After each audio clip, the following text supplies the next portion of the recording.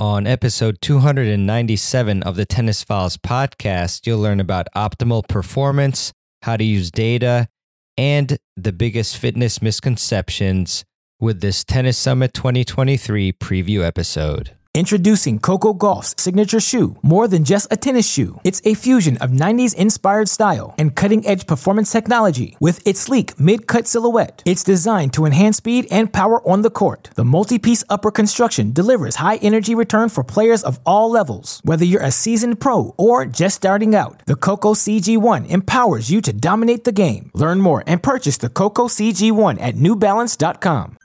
Welcome to the Tennis Files podcast, bringing you advice from the top minds in tennis to help you improve your game. And now, here's your host, Mirban Iranshad. Hey there, and welcome to another episode of the podcast. It's really nice to be back on the show. I actually spent a really fun weekend to TennisCon Live in Tampa with Gigi Fernandez, my great pal Peter Freeman, and a bunch of other coaches. Big shout outs to Jorge Capistani, John Craig, Kevin Garlington, Jeff Greenwald, and Ryan Reedy, and the 20 participants as well. I have to say they were all incredible, really nice people, like super passionate about the game, and I really can't commend them enough for just the great way they approached all the lessons and tried their best with what we were teaching them. It was just like an amazing time, and I can't wait for it to come back next year.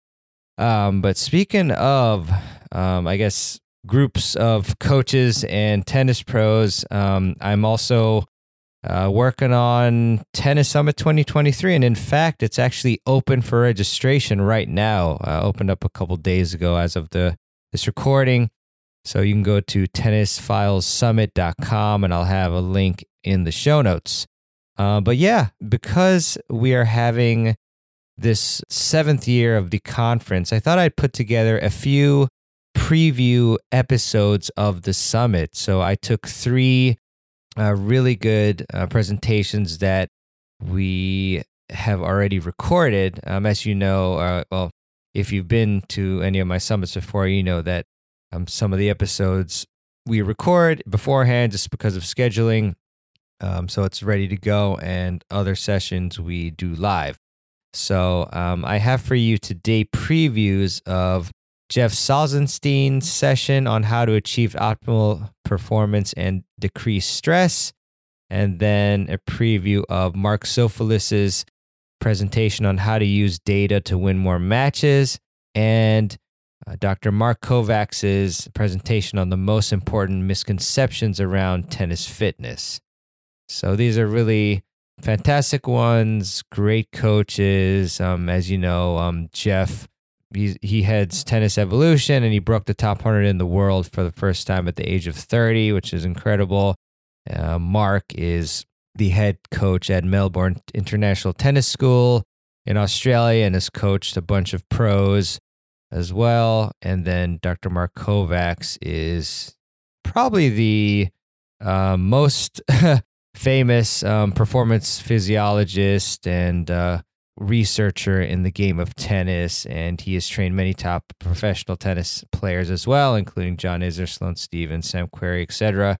And he founded the Kovacs Institute and the International Tennis Performance Association with his wife, Mary Jo Kovacs. So, yes, big up, as they say in England, to all of these coaches. I think that they have put forth some great stuff. And so I'll give you a little preview of each of them, about 12 to 15 minutes for each preview here. So chock full of great stuff. And then if you want to watch the full sessions or presentations of these coaches and about like 40 others in total, then go to tennisfilessummit.com. So with that, here are the preview episodes for this show.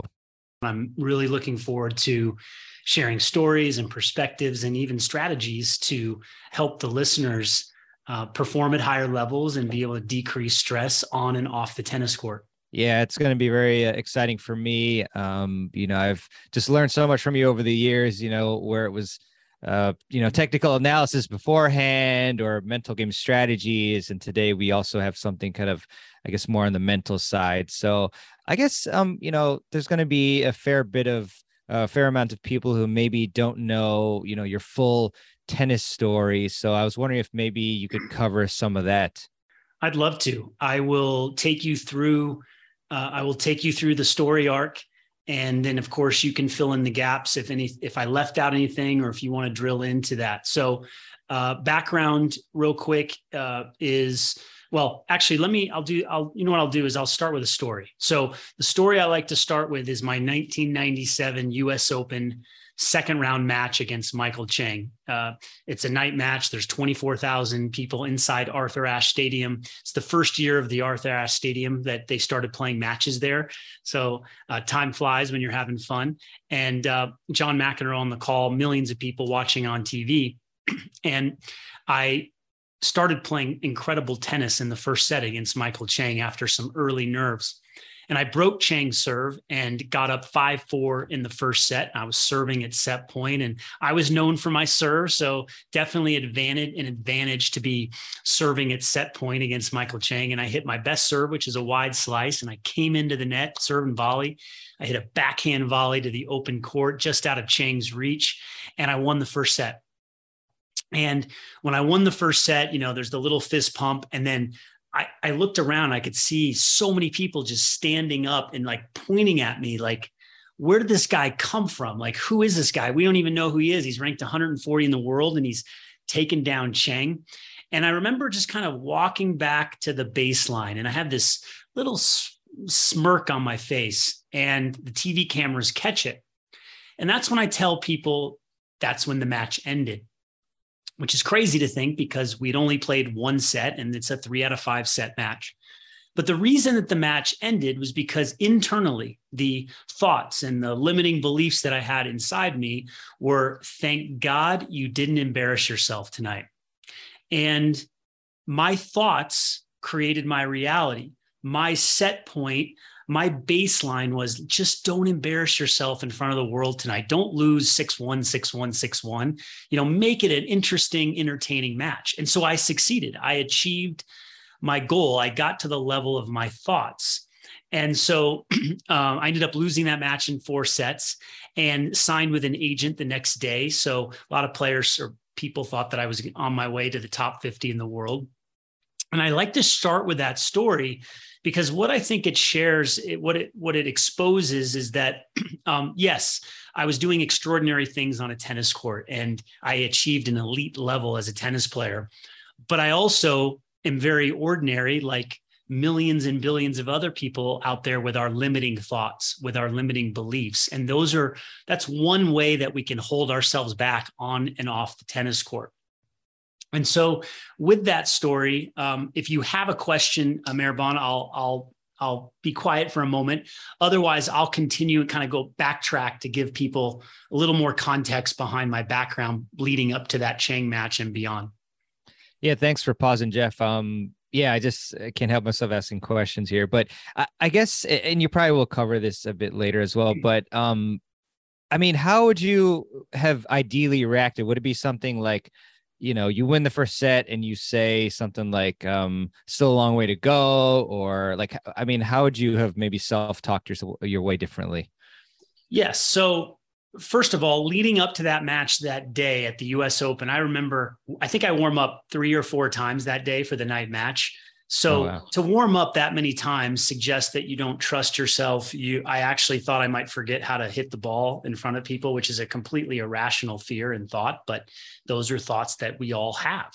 And so I think this level of anxiety, this baseline level of anxiety that I had leading up to the match was very intense. It's very energy draining. We're going to get into that a little bit on how people can work with their energy and the anxiety that comes up in our daily lives and at work with the daily stress and also on the tennis court. So I think having a routine around breathing, being able to talk to someone about it, being able to have a story that I'm living into every day and I'm brainwashing my thoughts, and changing my beliefs so that my behaviors and my actions are more congruent with someone who's a top 50 player or a top 10 player. In the moment, I think certainly the sly smile after winning the set suggests that I was kind of content or happy to be there. If you watch Rafa Nadal or the other greats, it's pretty rare that they win the first set and they start smiling, right? So I think having, and it's great to have fun on the court, but I think having a level of intensity and as you alluded to, this idea of like, okay, you got the first set, let's clamp down now, let's buckle down. Because I did take the foot off the gas.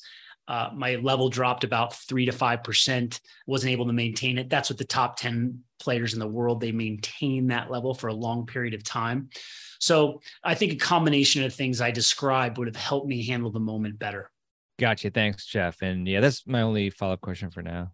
Yeah. So let me take the listeners back to how it all started. My father was my first coach. He was a Division I tennis player at the University of Northern Colorado, go Bears. And he ended up teaching tennis in the Midwest, and I was born in the Midwest. And I had a racket in my hand at a young age for fun, no pressure. My dad wasn't trying to make me a star, but he did want to expose me to the sport early. And my mother was a player. And so I just started at a young age. I had exceptional hand-eye coordination and actually exceptional feet too. So pretty lucky to have two very athletic parents who got me started in sports early, not just tennis, but other sports. And so that just started the journey with tennis, the love for tennis.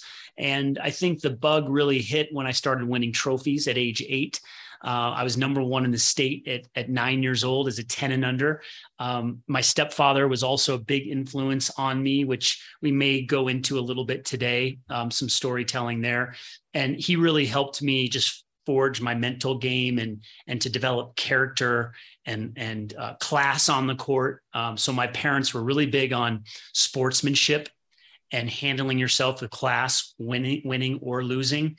And so I actually won more sportsmanship awards. I was kind of the goody two-shoes of the junior tennis circuit. Nice.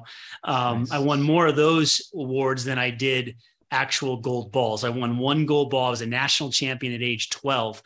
And this is where the story gets interesting, because at 12 years old, when you're number 1 in the country, you're a bit of a phenom, or you're on a track to do great things.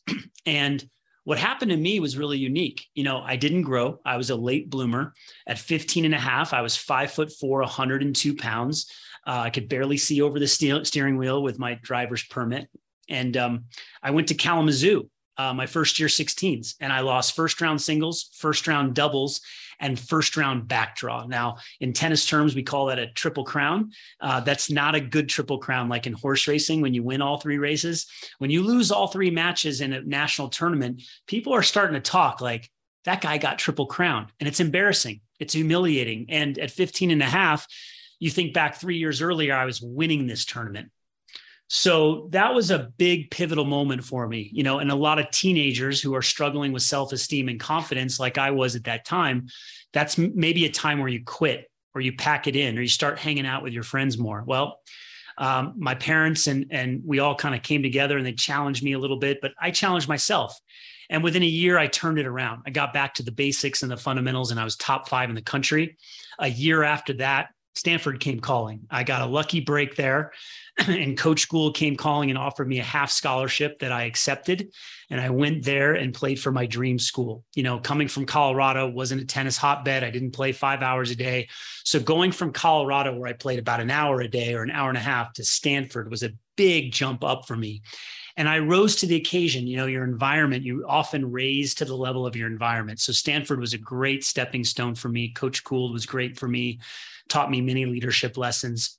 And an interesting defining moment there was after my freshman year. I had gone 22-4 my freshman year at number 5 singles. So I knew how to win, but I didn't have any weapons. I mean, my weapon was my mind and my smarts and my strategy.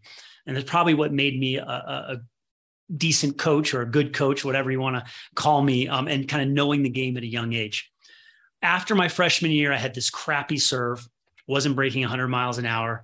And I went home to Denver, Colorado to try to tweak it. and I started modeling Goran Ivanisevic. He's another lefty. And I modeled his serve. I grew 3 inches. I gained 20 pounds, and I modeled Goran's serve, and I added 20 miles an hour to my serve almost overnight. And I think that story speaks to a couple of things for the listeners to consider. Number one, it's always possible to make a massive jump in your game if you get the right information and you're willing to try some different things. You can have a breakthrough. And number two, just the sheer perseverance and the resilience to bounce back when you have a crappy serve or a crappy thing going on in your tennis game or in your life. You can change. You can get better. And so that's really one of my big messages around bouncing back and perseverance, and also believing that you can really change, that you can make positive changes, to brainwash your mind that that's possible. So I go back to Stanford after I won, after I transformed this serve, and Coach Gould was shocked. And he was so shocked, he said, well, you're a serve and volleyer now, and you're going to play number 2 this year. So I went from being a scrappy baseliner with no serve, kind of like Andy Roddick when he transformed his serve at 14 or 15. He was a scrapper, and then he became this big server. That's what happened to me at a lower level than what Roddick did. So I played number 1 singles my junior and senior year. We won 2 national titles. I was a part of one of Coach Gould's 3 undefeated seasons my junior year. Just learned so much. Probably the most memorable years of my life in tennis were playing for Stanford. And then I went out on the pro tour, and just 1 year in, I got to 140 in the world when I played Chang.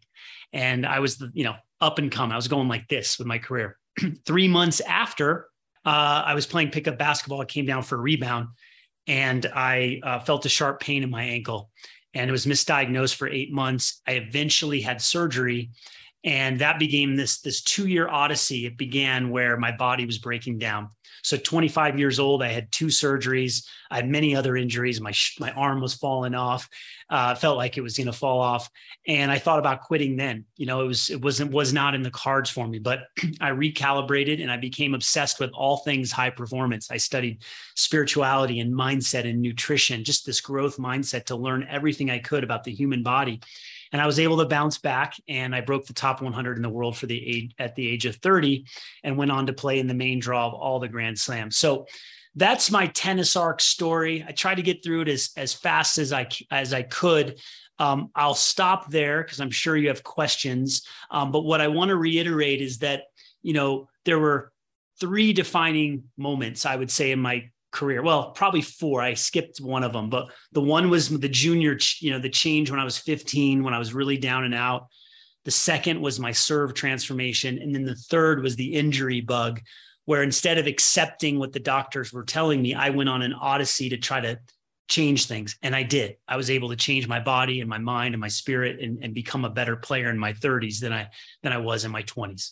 Love that, Jeff. A lot of, great golden nuggets in there. So I guess one is, I'm curious, you mentioned you had a pivotal moment when you were, as they say, triple crowned. And you mentioned that you went back to the basics and the fundamentals. So I was wondering if you could speak a little bit more to what exactly you mean by going back to the fundamentals. Sure. So a couple things happened. At that time, I was small and other kids were growing. They were bigger than I was.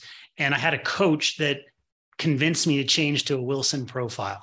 And that was the worst decision I ever made equipment wise, because that racket didn't support, it just didn't give me the control I needed. So I switched back to an original racket, like a Wilson Pro Staff or a Wilson Sting. I can't even remember what I was playing with then, or a Wilson Ultra 2, something Wilson Sting or Pro Staff. So I changed rackets. I quit all the sports that I was playing. So I went all in. I doubled down on tennis. I wasn't skiing anymore. I wasn't playing basketball. So obviously I had more time to devote. But when I went back to the basics, and I remember talking to my stepfather, he always would tell me, he was a Division I player. He played for the great Trinity teams back in the 60s. He would always say, go back to the basics, keep your eye on the ball. I know it's super boring and the basics, and make sure you get your feet in position, get your body and your feet in position every single time. So it's kind of that Jimmy Connors model of just always getting your feet, have your feet be active and get into position. Nothing complicated, certainly not as complicated as I've made it as a coach over the years. But I think that level of focus on the footwork and the fundamentals, get your racket back early. I know, again, that's not necessarily the things we teach now, but certainly when I was late on a backhand, it was, okay, get your racket back, So I think a lot of those fundamentals really came into play during that time, and really changing my attitude, because when you start getting down on yourself when you're missing shots, you're not able to pull yourself out as fast. So I really had to make a mindset shift and have a greater grit and resolve when I did make mistakes. Yeah, your comments made me think back to a lot of different interviews I've done. One was with Michael Russell, great American player as well. I love coming on here and sharing just experiences with your audience. I think it's the last few years have been amazing. So many people have reached out after the conference and had good conversations online and signed up to the tennis menu, which has been great as well. So I really thank you for having me on again, and hopefully I'm doing something right if you had me on this many times. So it's great to be back. Oh yeah, 100%. Yeah, again, it's a pleasure, and there's a reason why people have contacted you, after your session. So really enjoy it, and really excited to get into this one. So obviously, the title has data in it, super interesting, and it's something that I think the tennis world is certainly lagged in comparison to other sports. Like golf and baseball, for example. So just kind of to set the stage, why is data so important to tennis, and what is the impact of that? I think data in particular is important as it's factual information. And I think, when we think data, we think purely numbers, but data to me is vision, it's numbers, it's facts, it's not opinion. And, when I first started, I was working in Australian football in 2007 was the first time I actually saw data being used, and I'd never really seen it in tennis at that time.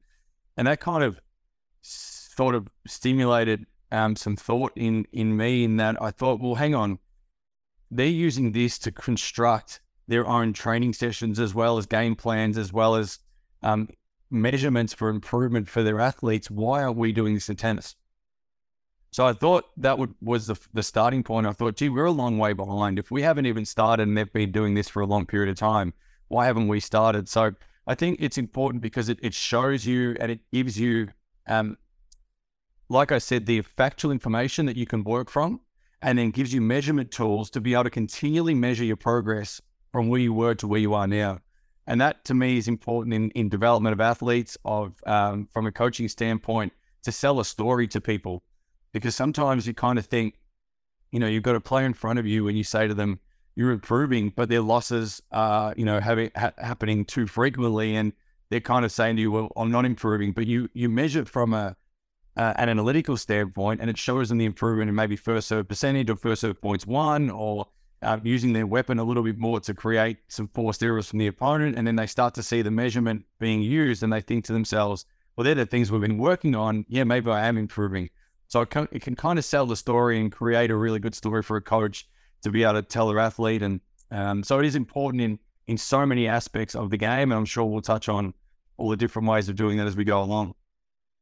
Yeah, definitely, Mark. And it's very, smart of you and sage that you, when you saw the data in a different context in 2007, that you thought about, why aren't we using it? So, in terms of types of data, I mean, obviously, we got the strategy, technique, fitness, mental game, etc.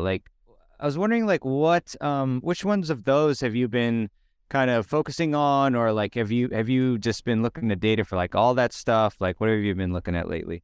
Yeah, I think the biggest thing with data is, what am I going to use it for? So it's important that when you capture data, it's used in the way that it needs to be used. So, for example, I have a great data scientist that I work with, and I'll give him a pump up. But data-driven sports analytics, Shane Leonage, and we work together now for a long period of time. And Shane is the data analyst for Ons Jabeur and Arina Sabalenka, just to name a couple of incredible athletes he's working with. And Shane and I started working together about probably 7 or 8 years ago now. And what we've done is he's come up with a lot of data around shot loadings, for example. So how many shots are hit per match on average, to give me an idea of what kind of loads I need to put into my athletes to reduce injury. So we always talk about overload, we talk about underload injuries, but what does that actually mean unless you've got the data? So in particular, so you've got on the men's tour, on the ATP tour, men are averaging 85.96 serves per match. The women are averaging 69.66. So you get a number like that and you think to yourself, well, what am I going to do with it? So for me, it's around how much am I loading my athletes in training so that therefore when they go to the match, their bodies are able to sustain the level for as long as they need to. Now, you're not hitting those 85 or 69 serves all at once either. You're doing serving, returning, serving, returning. So it can help you to structure your session to enable you to be more match specific and match like in terms of the way you go about your training sessions. A number, for example, like the 631 shots hit per match on the men's tour on average, and on the women's tour 530. So am I simulating enough balls being struck by my players that are going to allow their bodies to physically enable the rigors of the game? So from a developmental standpoint, I think it's important to understand those kind of numbers. Yes, they're generic. Yes, they're averages and they're not specifics. And everyone has their own game style. So Ivo Karlovic, who serve and volleys and probably doesn't rally more than 2 or 3 balls, is going to be very different to a Diego Schwartzman, for example.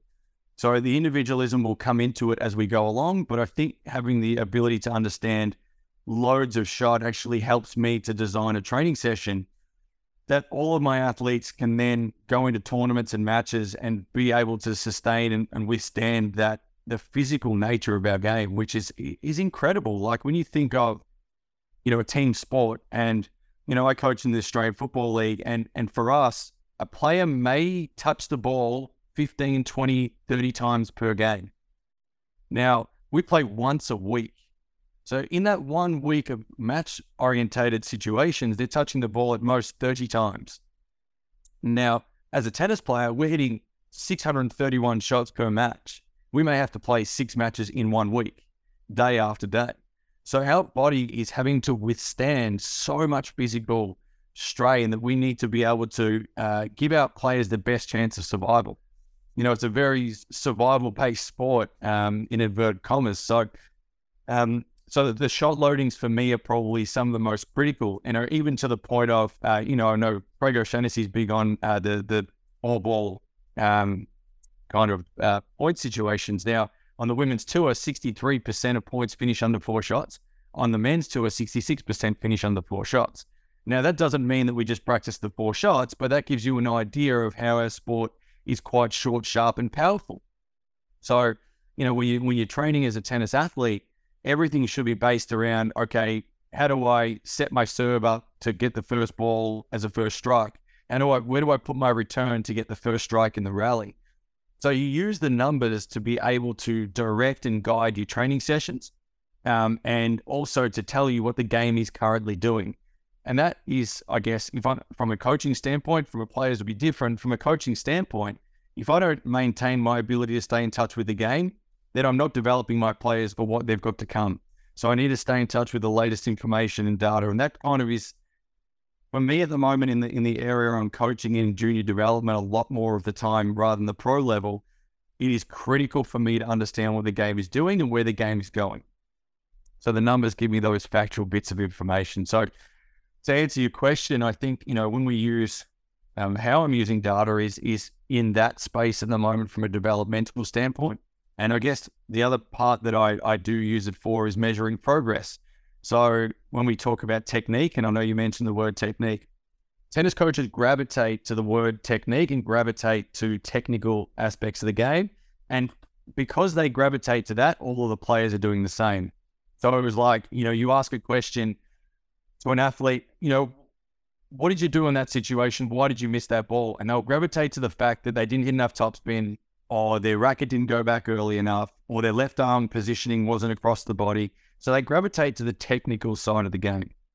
And that is important, but not as important as what the game actually asks you to do. So where should that shot have gone? How should you have played the shot there? What would you do next time you play that shot? So if we think data based on technique, we're thinking of visual stimulation. So we'll look at video analysis, we'll break it down, we'll draw lines. But a lot of the time, a lot of the reasons why we don't actually have success on the tennis court is not because of our technical side of the game. It's actually because of decision making and shot selection more often than not. No matter what level you play at, your technique is determined by your intent, and your intent is around where you're trying to play, how you're trying to play it there, and why you're trying to play it there. So they're kind of the different aspects of data at the moment that I think are critical to the development of our players. Introducing Coco Gauff's signature shoe, more than just a tennis shoe. It's a fusion of 90s inspired style and cutting-edge performance technology with its sleek mid-cut silhouette. It's designed to enhance speed and power on the court. The multi-piece upper construction delivers high energy return for players of all levels. Whether you're a seasoned pro or just starting out, the Coco CG1 empowers you to dominate the game. Learn more and purchase the Coco CG1 at newbalance.com.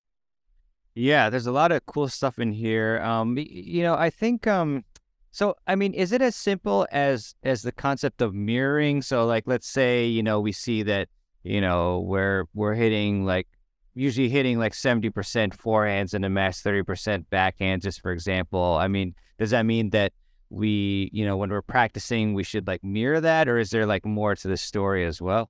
Oh, I think it's a great idea. We had there's a story of a player I was coaching a little while back, and I'll probably keep his name close to my chest, but he's sort of sitting around the inside the 250 in the world mark at the moment. And some of the data we came up with for him was every time he hit 3 forehands in a point, he won the point 95% of the time. So some of the training that we had to then mirror was, okay, well, how do we get that situation more often? Where do we need to play the forehand to get that happening a lot more? And it's not just a matter of just hitting the forehand. It's actually where we're hitting it from and where we're hitting it to. So that's probably the layers of the story that probably need to occur as well is, you could hit a forehand and you could be totally out of position to play it and it might not have the same effect. So, we had to work out, yes, the 3 forehands were important, but where were those forehands going? And then how are we setting up the point? So for this particular player, we found that the 2 of the forehands had to be from the ad side of the court. So we had to set the game up. So the first forehand would probably go up the line if we possibly could from the juice side to shift the game back to the ad side of the court in terms of our recovery position, and then utilize that forehand from the ad side of the court. So that's kind of the layers of the data that I think is very critical to understand as well. So you're right. The data gives us an ability to understand what we are doing, but how we utilize that's also important. So your data might say that you're missing more backhands than you are forehands. Does that mean you should practice more backhands because your backhand isn't working? Well, possibly not.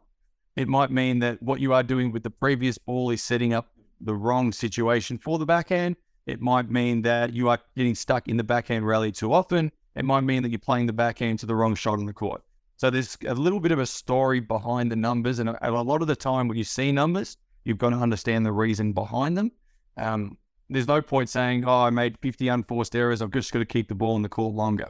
Because it might not be that is the reason why you made 50 unforced errors. So, there's a lot of digging that needs to happen. And a lot of that comes down to, so a really big part of how I go about it is we get the data, but I also record every match that they play.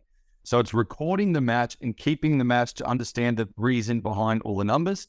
And that gives us a bit of an idea of how to shape training a little bit more.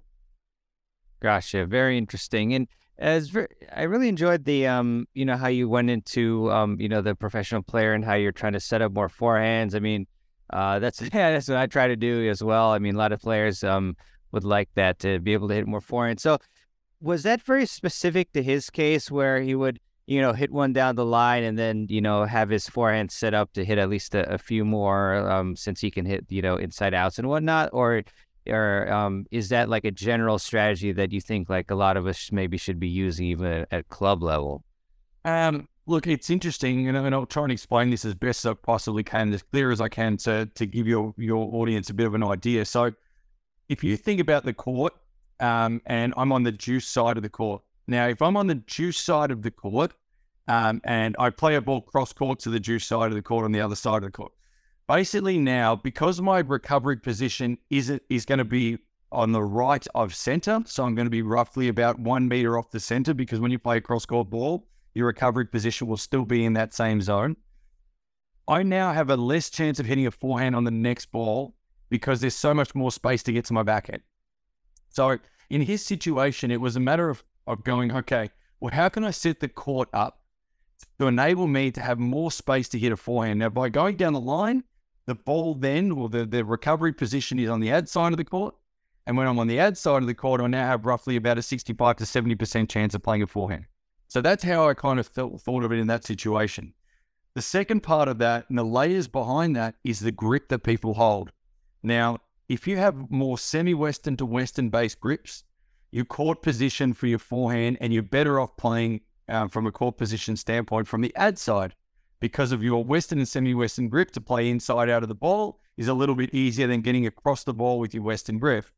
But with an Eastern grip, it's probably a little easier to be on the juice side of the court because you actually can take time away. You don't have to actually get around the ball. You can actually hit flat through the line and change direction at any time.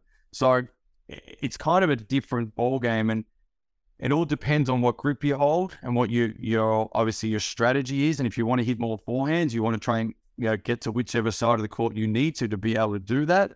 But for this player in particular, we needed him on the ad side to maximize the potential of playing more forehand. So everyone can use that strategy, and anyone can use that strategy if that's the way you want to go about it. But I think the court position standpoint is probably the most important to understand, because if you can understand where your court positions are after each ball, you'll understand what the possibilities are of which shot you are going to play next more likely. So, it's very easy to get to your backhand if you position yourself on the juice side. So your opponent can really expose your backhand side down the line if that happens. So I always encourage, be the first one to change that direction if you can. Don't get stuck in the cross rally. Make sure you're the one that dictates the down the line ball to ensure that you have strike in the rally and you have the ascendancy in the point. Love that. And just another, question about like underloading, I guess, maybe to dive into that deeper. G'day, I'm Dr. Mark Kovacs, excited to be talking about the misconceptions around tennis fitness. So with a lot of the athletes that I work with, most of them are at the elite level, professional, high-level college, some of the top juniors in the world, across a few different sports. But when it comes to tennis fitness specifically, there's a lot of misconceptions out there about how to train, what to focus on. And today I'm focusing specifically on the adult tennis player, the competitive adult tennis player that plays a few times a week or more, likes to compete, likes to develop their game. They're working on their strokes, they're working on their movement, they're working on their overall tennis-specific fitness. And they may have heard a lot of things, and I want to sort of discuss some of the things that people talk about and try to bring you some information that could help you in deciding how best to train for tennis fitness. So one of the first things is, does everyone know why Usain Bolt is the fastest person on the planet?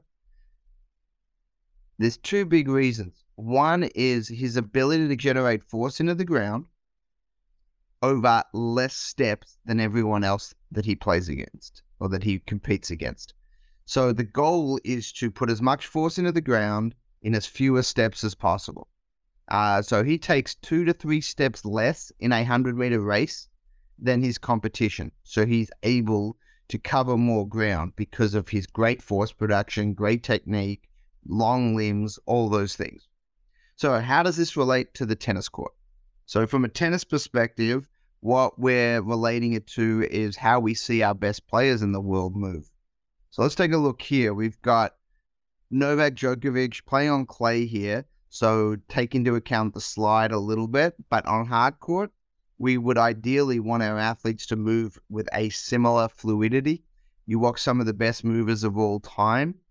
They look so easy when they're out there. They move so effortlessly. And typically when we say they move so effortlessly, that means that they take less steps than everyone else. They're able to get to their outcome goal faster with less steps, which requires less total energy. So one of the big misconceptions in the tennis world, and this has been propagated for too many decades, is that we want to take a lot of small steps. That's not ideally what we want to do. We want to take as few steps as possible to optimize our movement from point A to point B. Sometimes, obviously, on the tennis court, we need adjusting steps. That's that last step or two before contact. If we're trying to steady our feet, if there's wind, if the ball bounces funny, there's always an option to take an adjusting step or two, but it shouldn't be our priority focus. Our priority focus should be, how do we get and cover more ground quickly using larger steps? So that's something for you all to go practice, is to figure out how can you take bigger steps under control to cover the court better. The big problem is for many people is the reason they can't or don't want to take bigger steps is because they're limited in their range of motion, specifically in their hip flexors, in their adductors, the inner thigh muscles, possibly their hamstrings as well. So all these things potentially don't allow you to move the way you want to do from a mobility standpoint. The second is a strength and power perspective. To be able to move like this, you have to have great power production through the legs into the ground to be able to use the ground to then propel you in the direction you want to go. A lot of the time we talk about movement from a technical standpoint, and we're talking about the angles in should match the angles out. If we want to go out on a 45-degree angle, we sort of have to push into the ground on the opposing 45-degree angle. So that's one of the best ways that you can work on your tennis movement, is to try to optimize your angles in and out of where you're trying to move from and where you're trying to move to. So those are a couple big things to focus on. But you can't assume that you're going to move like that if you don't have the strength and power of a player like that with the range of motion as well. But that doesn't mean that you can't work within your physical abilities currently to try to work through how do we increase just slightly our step count, how can we take longer steps, how can we use the ground better. So when we talk about periodization and planning, there's a lot of misconceptions about this. How should we set our training program up? Should it be 3 days a week, 5 days a week? Should it be strength focused? Should it be movement focused? Should it be a lot of endurance? Where do we put our focus and how do we appropriately progress? So block periodization is a traditional model where it has come from many other sports, swimming, track and field, weightlifting. These were traditional Olympic sports that were a big focus of sports federations in the 60s, 70s, and 80s. And this is where a lot of this block model came from. This was because they only had 2 to 3 major competitions a year, and their big focus was World Championships and Olympic Games. So you had all this training time where you could block, periodize the training, meaning you could do 6 weeks of strength, followed by 6 weeks of power, followed by 6 weeks of endurance, and you could block these areas of focus. In tennis, most of us are competing nearly year-round.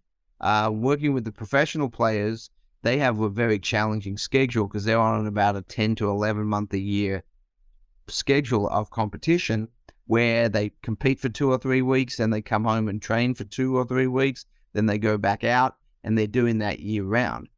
So at the adult level, many times you have truncated seasons where you play your league matches on a certain number of weeks, and then you may have a few weeks off. So you have to sort of structure your programming in what we would call a non-linear model, which means that you're not doing a block at this time and then a block at that time with specific focuses. What we typically program for a lot of tennis players is we'll hit the most areas of focus each week, but we will undulate or adjust our progressions based on what we're working on and what the needs are of the athlete. So for a very personalized program, something that we work with, and that's pretty much all we do, is one-on-one personalization.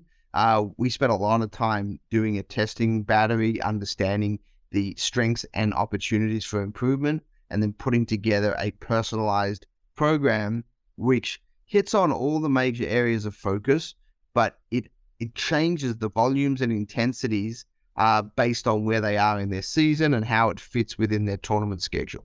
So for many of you, that may be a little more time and effort than you're used to, but it is something that is potentially doable if you know your playing schedule and you work back from your tournaments. Otherwise, if you know you sort of need to just be in sort of playing shape most of the year, what we usually do with that is we will hit a strength area on a certain day. So focus on strength, focus on power on another day, focus on tennis-specific endurance on another day, focus on mobility heavily and all the injury prevention, core training, ankle training, shoulder, hip, things like that, to make sure that you're developing the areas you need to be a tennis player. This is not general fitness focused, it's tennis-specific fitness focused. So obviously there's some areas that need to be addressed that are stressed more by hitting lots of tennis balls.